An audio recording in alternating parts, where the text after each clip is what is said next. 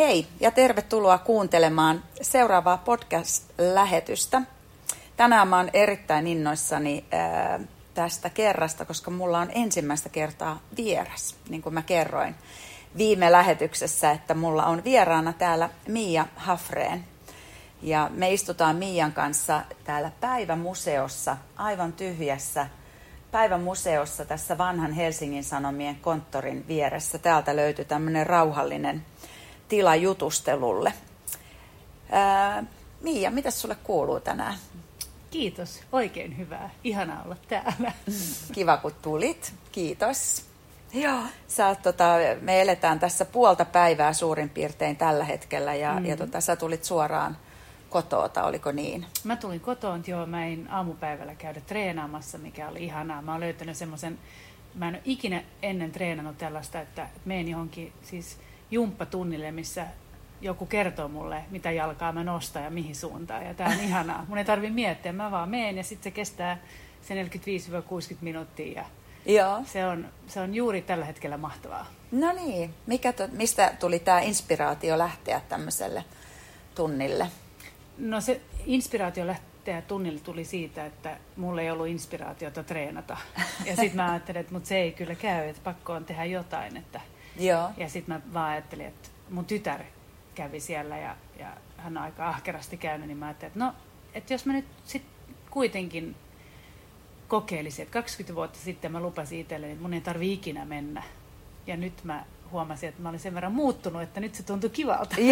Joo, sulla oli pitkä harkinta-aika. Kyllä, joo. Melko pitkä. Joo, voisitko muutamalla sanalla vähän kertoa itsestäsi ja susta? Kuka sä oot, mitä sä teet? Niin, mikä se mun identiteetti on? Mä oon ammatiltani näyttelijä, laulaja ja välillä myöskin yritän käsikirjoittaa, jos on aikaa. Mulla on tytär, teini-ikäinen tytär ja hänellä on pikkusisko ja hänen pikkusiskon isä on mun nykyinen avomies ja olen Loviisasta kotoisin, isosta perheestä. Tykkään luonnosta. Mulla on ihania ystäviä. Onko sulla monta sisarusta? Mulla on 3. 3? Joo. Onko he kaikki lähteneet Lovisasta vai asuuko kukaan siellä enää? Ei. Mutta meillä on kaikilla mökit siellä, että käydään aina välillä. Just oli, itse asiassa nyt kun oli hiihtolomaa tai urheilulomaa tai miksi sitä talvilomaksi kutsutaan vissiin, niin oltiin muutama meistä siellä. Ei päästy hiihtämään. No niin, se on vähän täällä. Se ei mua haittaa. Mä en ole kauhean talvi-ihminen. Joo, en mäkään. Mulle sopii tää tämmönen talvi ihan vallan mainiosti. Me tavattiin Mian kanssa 2017 tuolla Helsingin psykoterapiainstituutissa, kun aloitettiin ratkaisukeskeisen lyhytterapeutin opinnot. Ja aika monta tämmöistä pariharjoittelua ja pienryhmätyöskentelyä, niin oltiin samassa ryhmässä. Ja mun täytyy sanoa, että sanoin siellä koulutuksessakin ja sanoin nytkin, että sä olit aika hiljainen, siis et ihan valtavasti, niin kuin et ollut mikään tämmöinen pälpättäjä niin kuin minä siellä ryhmässä, mutta sitten aina kun sä sanoit jotain, niin mulla tuli aina semmoinen olo, että wow, että se oli niin kuin valtava määrä viisautta siellä sanojen takana. Ja sitten toinen asia, joka mut löi aivan ällikällä, kun mä olin nähnyt sua tämmöisenä suht koht hiljaisena, että mitenkään tuonut itseäsi esiin siellä meidän koulutuksessa. Ja sitten kun mä tulin katsomaan Forkin joulushowta ja näin tämän räväkän, energisen, aika rohkeissa vaatteissa esiintyvän lavataiteilijan, niin mä olin aivan niin kuin, mulla kesti niin kuin vähän aikaa sulatella sitä, että mistä sä aina sitten nappaat tämän ihan erilaisen, tai sitten mä en tunne sua niin hyvin, tämmöisen niin kuin räväkän tyypin. Niin, ehkä se on vaan 2 eri osaa minua, että enhän mä tolla tavalla voi muualla käyttäytyä kuin lavalla, silloin mulla ei olisi ystäviä ollenkaan. Et se on kyllä semmoinen niin kuin semmoinen alter ego tavallaan, joka tapahtuu siinä, että se ei kestä, jos mä olisin vaan ihan tämmöisenä Miiana, kun mä oon muuten siellä lavalla, siellä täytyy olla jotain muuta. Mutta se taas ei mahdu kyllä normaalielämään. Joo, niin vähän semmoinen italialaistyyppinen vähän räväkkyys. Joo, näin se on. Se on semmoinen, mitä kaikki ehkä joskus harrastaa peilin edessä semmoista, että mitä jos mä olisin tämmöinen rockistara ja tekisin näin, mutta harva sit saa tehdä työkseen sellaista. Niin. Mikä kun te olette kumminkin esiintyneet, kauanko Fork on ollut yhdessä? Siis meidän eka keikka oli, siis me perustettiin tämä bändi 96. 1990. Niin, viime vuosisadalla. Aivan. Elikkä siitähän nyt sitten on 24 vuotta. Just näin. Joo. Mä kiitos sormia laskeskelin, mitä siitä nyt tuleekaan. 24 vuotta. Miten sä haet, miten sä virittäydyt aina siihen juuri tähän sun räväkkäämpään lavapersoonaan? No kyllä mä niin kuin haluan olla ajoissa keikkapaikalla, että siinä tapahtuu semmoinen, että esimerkiksi mä oon huomannut, että mä en voi tulla Landelta suoraan konserttitalolle, koska se ei kerta kaikkiaan onnistu, että siinä on se hyppy on liian iso. Joo. Tulee epämiellyttävä olo suoraan sanoen. Niin mä jotenkin, se on kyllä koko päivän semmoinen valmistautuminen, että tietää, että illalla pitää olla energiataso tietyllä tasolla ja pitää tietenkin olla ääni ja keho kunnossa muutenkin, mutta kyllä se on enemmän ehkä just se mentaalinen puoli, että itse asiassa mä en avannut ääntä varmaan 15 vuoteen. Se tehtiin silloin eikä paljon olla sen jälkeen sitä tehty. Enkä mä mitenkään kauheasti niin kuin urheile tai lämmittele ennen keikkaa. Tietysti katsoo, että paikat on auki ja näin, mutta kyllä se on enemmän semmoinen niin kuin keskittyminen siihen, että kun esiriippu nousee, niin se on niin kuin sun on vaan annettava silloin. Sä et pysty niin kuin vähän liukuu siihen sisään. Ja varsinkin kun meidän tapa tehdä akapellaa niin kuin se nyt on, niin se ei ole semmoista pientä suloistavaa, että me yleensä lähdetään aika korkealta ja kovaa, niin sä et voi niin kuin silleen pikkuhiljaa lämmetä siellä vaan. Joo. Ja se oli ehkä, mä oon jonkun verran käynyt katsomassa erilaisia akapella yhtyeitä, bändejä, se oli mun mielestä niin kuin selkeä ero. Tietysti se oli joulushow ja siellä oli paljon glitteriä ja kaikkea, mutta siis nyt mä en muista mikä se kappale oli, jonka sä esitit varmaan sen puoliajan jälkeen, jossa sä olit niinku todella, mä ajattelin, että sä tuut niinku silmille sieltä lavalta. Siinä oli niin semmoista räiskyvää. Tonttuja joulua. Jopo svenska. No just näin se oli, joo ihan totta, niin se oli mun mielestä aika riemastuttava ja aika semmoinen niin kuin yllätyksellinen veto myöskin. No nyt teillä on sitten tarkoitus pistää pillit pussiin. Iso muutos tulossa. Koska on viimeinen keikka? Se on itse asiassa toukokuun 27. päivä Jäähallissa.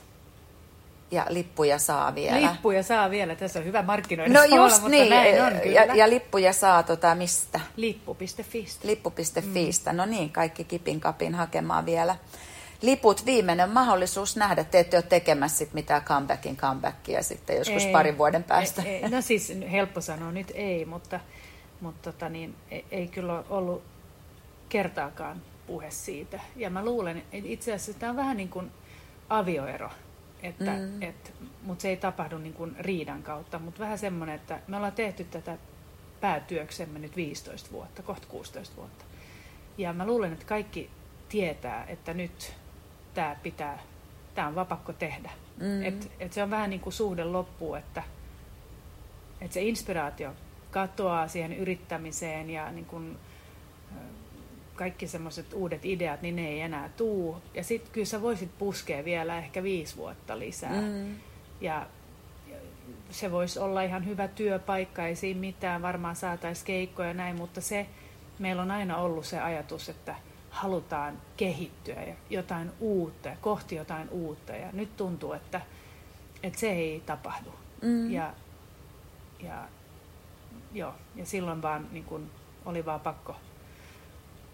pakko ottaa puheeksi, mitä me ei oltu koskaan edes puhuttu siitä, että miten, että tullaanko me tekemään tätä vielä 65-vuotiaana, että miten niin kuin, eläkeikään. Niin, että onko se näin vaan. Ja sitten jossain vaiheessa, kun se tuli ensimmäisen kerran puheeksi, niin se oli vähän niin kuin oltaisiin avattu Pandoran boksin. Että sieltä tuli, kaikki oli silleen, että no ehkä nyt kun sä sen kerran sanoit niin. Joo, niin että jokainen oli ehkä vähän tahollaan jo. Joo, mutta just silleen, että kun on hyvä ryhmä ja näin, niin kukaan ei viitse olla se ensimmäinen. Niin, aivan. Että kaikki nyt puskee päällä ja vähän välillä menee tosi kivasti ja välillä täytyy vähän vetää muut perässä tai työntää tai näin. Mutta kuitenkin siis tuossa alussa, kun puhuttiin identiteetistä, niin sehän on myönnettävä, että tämä on ihan mielettömän iso mun identiteetti. Tämä on puolet mun elämästä. Mä täytän nyt ensi viikolla 46 ja 23 vuotta ollaan tehty.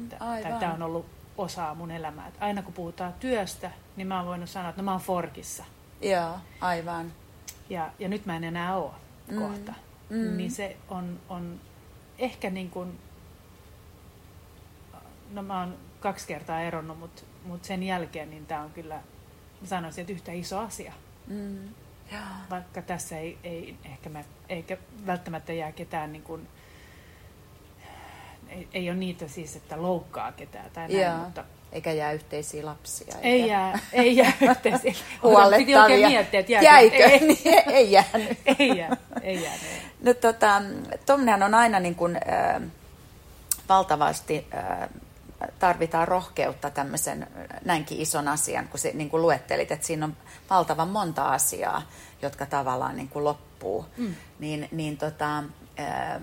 Kun näin iso muutos on tulossa, niin ootko sä mitenkään etukäteen niin kuin miettinyt, että mitä tapahtuu kesäkuussa tai heinäkuussa, tai miten sä niin kuin hanskaat sen muutoksen? Tuleeko sulle suruaika tai apeus tai no varmasti jotain pientä? Varmaan kaikkea. Mutta joo, olen tietenkin miettinyt, koska ensinnäkin tähän on myöskin elantoni. Tällä mä oon elänyt, eli tarkoittaa sitä, että jotain muuta pitäisi jossain vaiheessa kyllä keksiä. Ja tosiaankin olen näyttelijä niin kuin ammatiltani ja kovaan paluu päästä takaisin sinne tekemään, en tiedä missä roolissa, mutta kuitenkin niin kuin jotenkin teatterimaailman kanssa. Mutta se ei ole noin vaan, niin kuin, se ei tapahdu noin vaan. Ja esimerkiksi jos puhutaan rooleista, niin mun ikäiselle naiselle niitä ei ole ihan kauheasti. Et niitä pitää kirjoittaa itse, jotta saa niin kuin semmoisia kunnon rooleja. Mutta joo, mä luulen, että ensinnäkin tämä meidän koulutus, niin se on auttanut tässä. Että itse olen niin kuin yrittänyt miettiä näitä kysymyksiä itselleni, että mitä sun pitäisi tehdä, jotta helpottaisi nyt, että tuntuisi paremmalta ja että se tulevaisuus ei olisi niin ahdistavaa. Ja mitkä on ne pienet asiat, jotka pitää sun arjen niin kuin käynnissä ja miten sä voit jatkaa niitä. Sekin on yksi syy, että mä rupesin nyt treenaamaan näin paljon. Koska mä ajattelin, että mä haluan tehdä sen nyt enkä sitten kesäkuussa. Että sit mä en saa itteeni liikkeelle varmaan enää. Ja sitten tietysti nämä että miten mä oon aikaisemmin pärjännyt, kun on ollut muutoksen. Mä oon kuitenkin, niin kuin sanoin, mä oon eronnut, mä oon käynyt läpi isän kuolema ja mä oon käynyt läpi, mulla oli kyhmy rinnassa ja otettiin pois ja muutin taas 42-vuotiaana yksin tyttäreni kanssa niin kuin pieneen asuntoon ja aloitin tavallaan alusta. Että monta kertaa on tapahtunut näitä, että nyt tapahtui iso muutos. Ja mä oon huomannut, että mulle toimii se, että mun täytyy niin kuin ehdottomasti katsoa, että mulla on jotain tekemistä.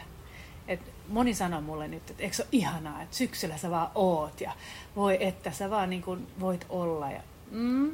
Mutta se ei ole mun tapa niin kuin, relaxata. Se ei ole mun, sillä tavalla mä en tuu voimaan hyvin. Et mun täytyy katsoa, että on jotain, tommosia pieniä pisteitä kalentereissa, tuossa tapahtuu ja siihen sun täytyy valmistautua ja tolloin sä maalaat ton mökin katon ja sitten tuossa sä nostat venettä, jos mulla olisi venettä, sitä mulla ei ole, mutta ehkä käyt saattaa olla, soutuvene tulee tai jotain ja vastaavaa. Niin kyllä, ja jotain semmoisia pieniä herkkupaloja, että jos sä nyt tekisitkin sen matkan, jota sä oot miettinyt kauan, että nyt olisi ehkä mahdollisuutta niin kuin aikaa ja jopa vähän rahaakin siihen, mutta ne on tärkeitä.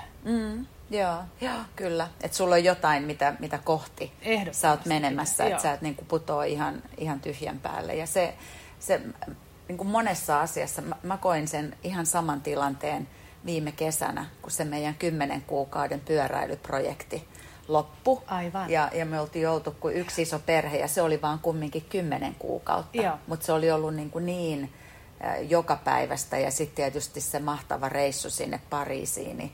Niin mä muistan vieläkin sen päivän, kun me tultiin sitten loman jälkeen kotiin ja mä istuin sohvalla ja mä olin niin kuin, että mitä mä niin kuin nyt teen? Ei ole niin kuin, että oli niin kuin kesäloma ja et varmasti se on paljon kanssa niin kuin tyyppikysymys ihmisestä kiinni, että kuka niin kuin milläkin tavalla haluaa käsitellä sitä muutoksen jälkeistä aikaa, mutta jotta sä et niin kuin vaivu semmoiseen alakuloon ja ehkä jopa masennu, mikä voisi olla aika tyypillistä tuollaisessa tilanteessa, niin sulla pitää olla jotain kiinnekohtia. No, ootko sä miettinyt, että sä rupeisit tekemään tätä terapiatyötä? Joo, ja mä teen koko ajan. Mulla on asiakkaita aina muutama, niin kun, ehkä joka toinen viikko. Niin mulla on vissiin tällä hetkellä 3 tai 4 asiakasta. Ja se on niin kun pyörinyt koko ajan. Aina kun yksi lopettaa, niin joku toinen tulee ja näin. Joo. Ja se on ollut todella niin kun antoisaa ja haastavaa. Ja ehdottomasti ajattelen, että mä jatkan siitä, koska sekin on, niin kun, se on mielenkiintoista. Ja se on ihanaa, kun huomaa, että nyt on toinen henkilö on saanut jotain aha-elämyksiä vaan sen takia, että mä oon kysynyt jotain. niin se on hienoa. Ja sitten tuntuu, että ehkä tuossa, että Forkin viimeiset 10 vuotta, niin me ollaan saatu sellainen vastaanotto, että siis se, niin kuin ihmiset on tullut meidän keikoilla ja tykännyt ja kauheasti positiivista feedbackia.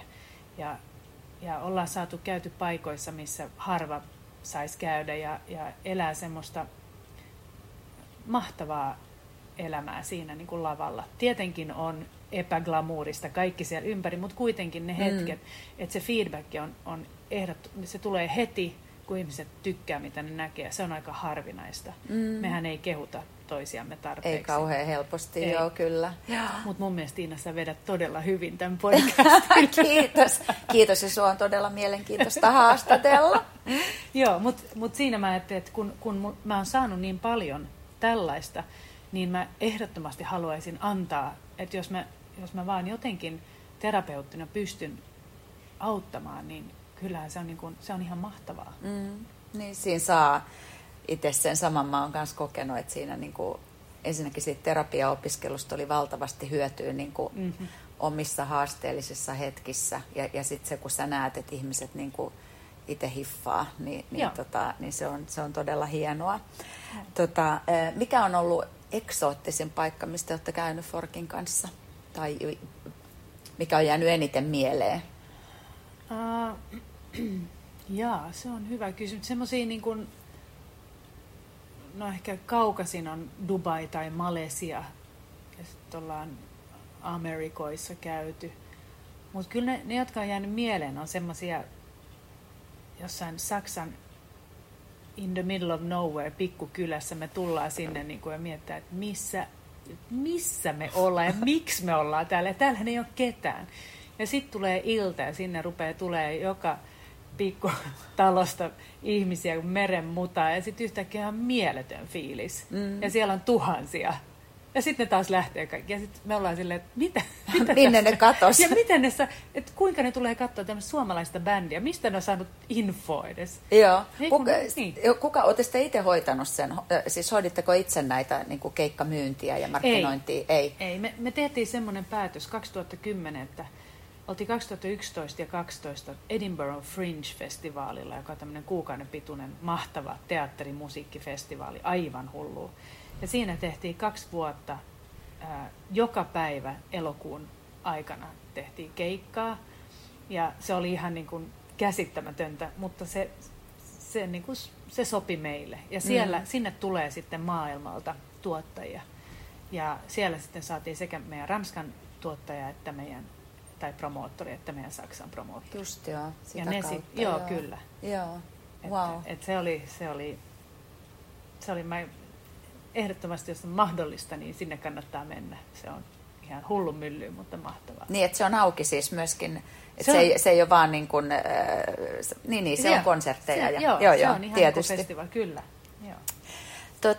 Mitä sä luulet, kun te kumminkin niin kuin, te tavallaan niin kuin lopetatte huipulla, eikö niin? Että teillä on monta loppuun myytyä konserttia ja kiertue on meneillään ja vielä kerkii mukaan, niin tavallaan se, että sä lopetat huipulla, niin siinähän olisi niin kuin semmoinen, niin kuin itsekin sanoit, että siinä olisi semmoinen ajatus voisi olla, että no mennään nyt vielä pikkusen aikaa, kun tämä menee näin hyvin.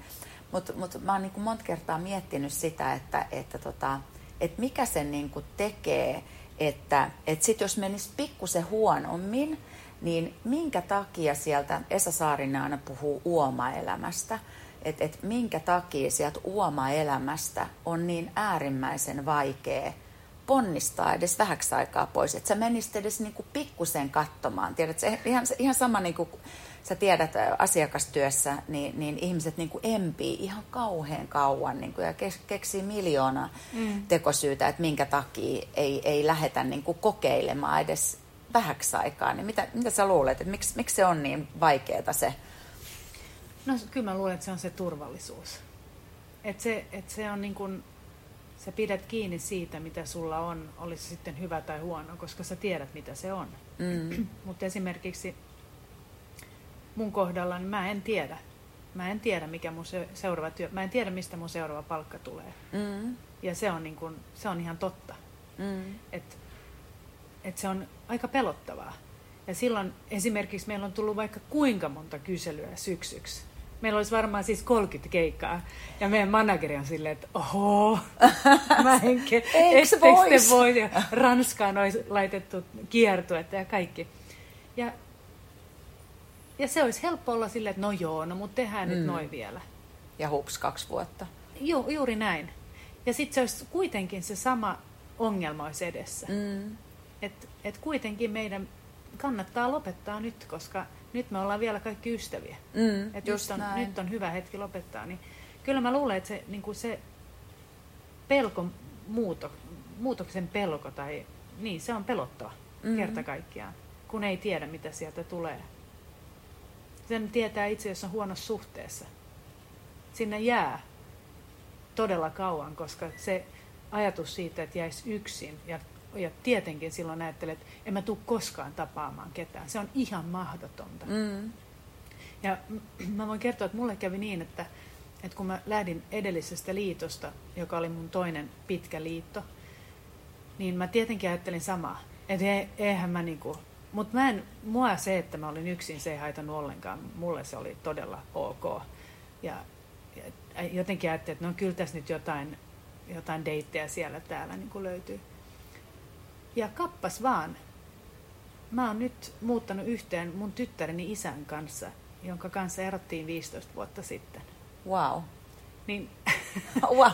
Niin semmoista mahdollisuutta ei olisi tullut. Ei. Niin. Ja se on myöskin se, että me ollaan molemmat tehty aika iso muutos itsemme kanssa, tai siinä on tapahtunut muutos meissä. Et nyt kun me puhutaan siitä, että mitä me oltiin silloin 20-30-vuotiaana, ja mitä me ollaan tänään, mitkä asiat me ollaan ymmärretty, minkä asioiden kanssa me ollaan tehty töitä, ja näin, niin mähän näen, että se on se sama mies, mutta se on kuitenkin, siinä on niin kuin iso muutos. Iso muutos, ja osataan jopa nauraa asioille nyt, että joo. Että niin meillähän oli toi silloin. Sehän on ihan upeeta, jos tapahtuu niinku tämmöistä positiivista kehitystä.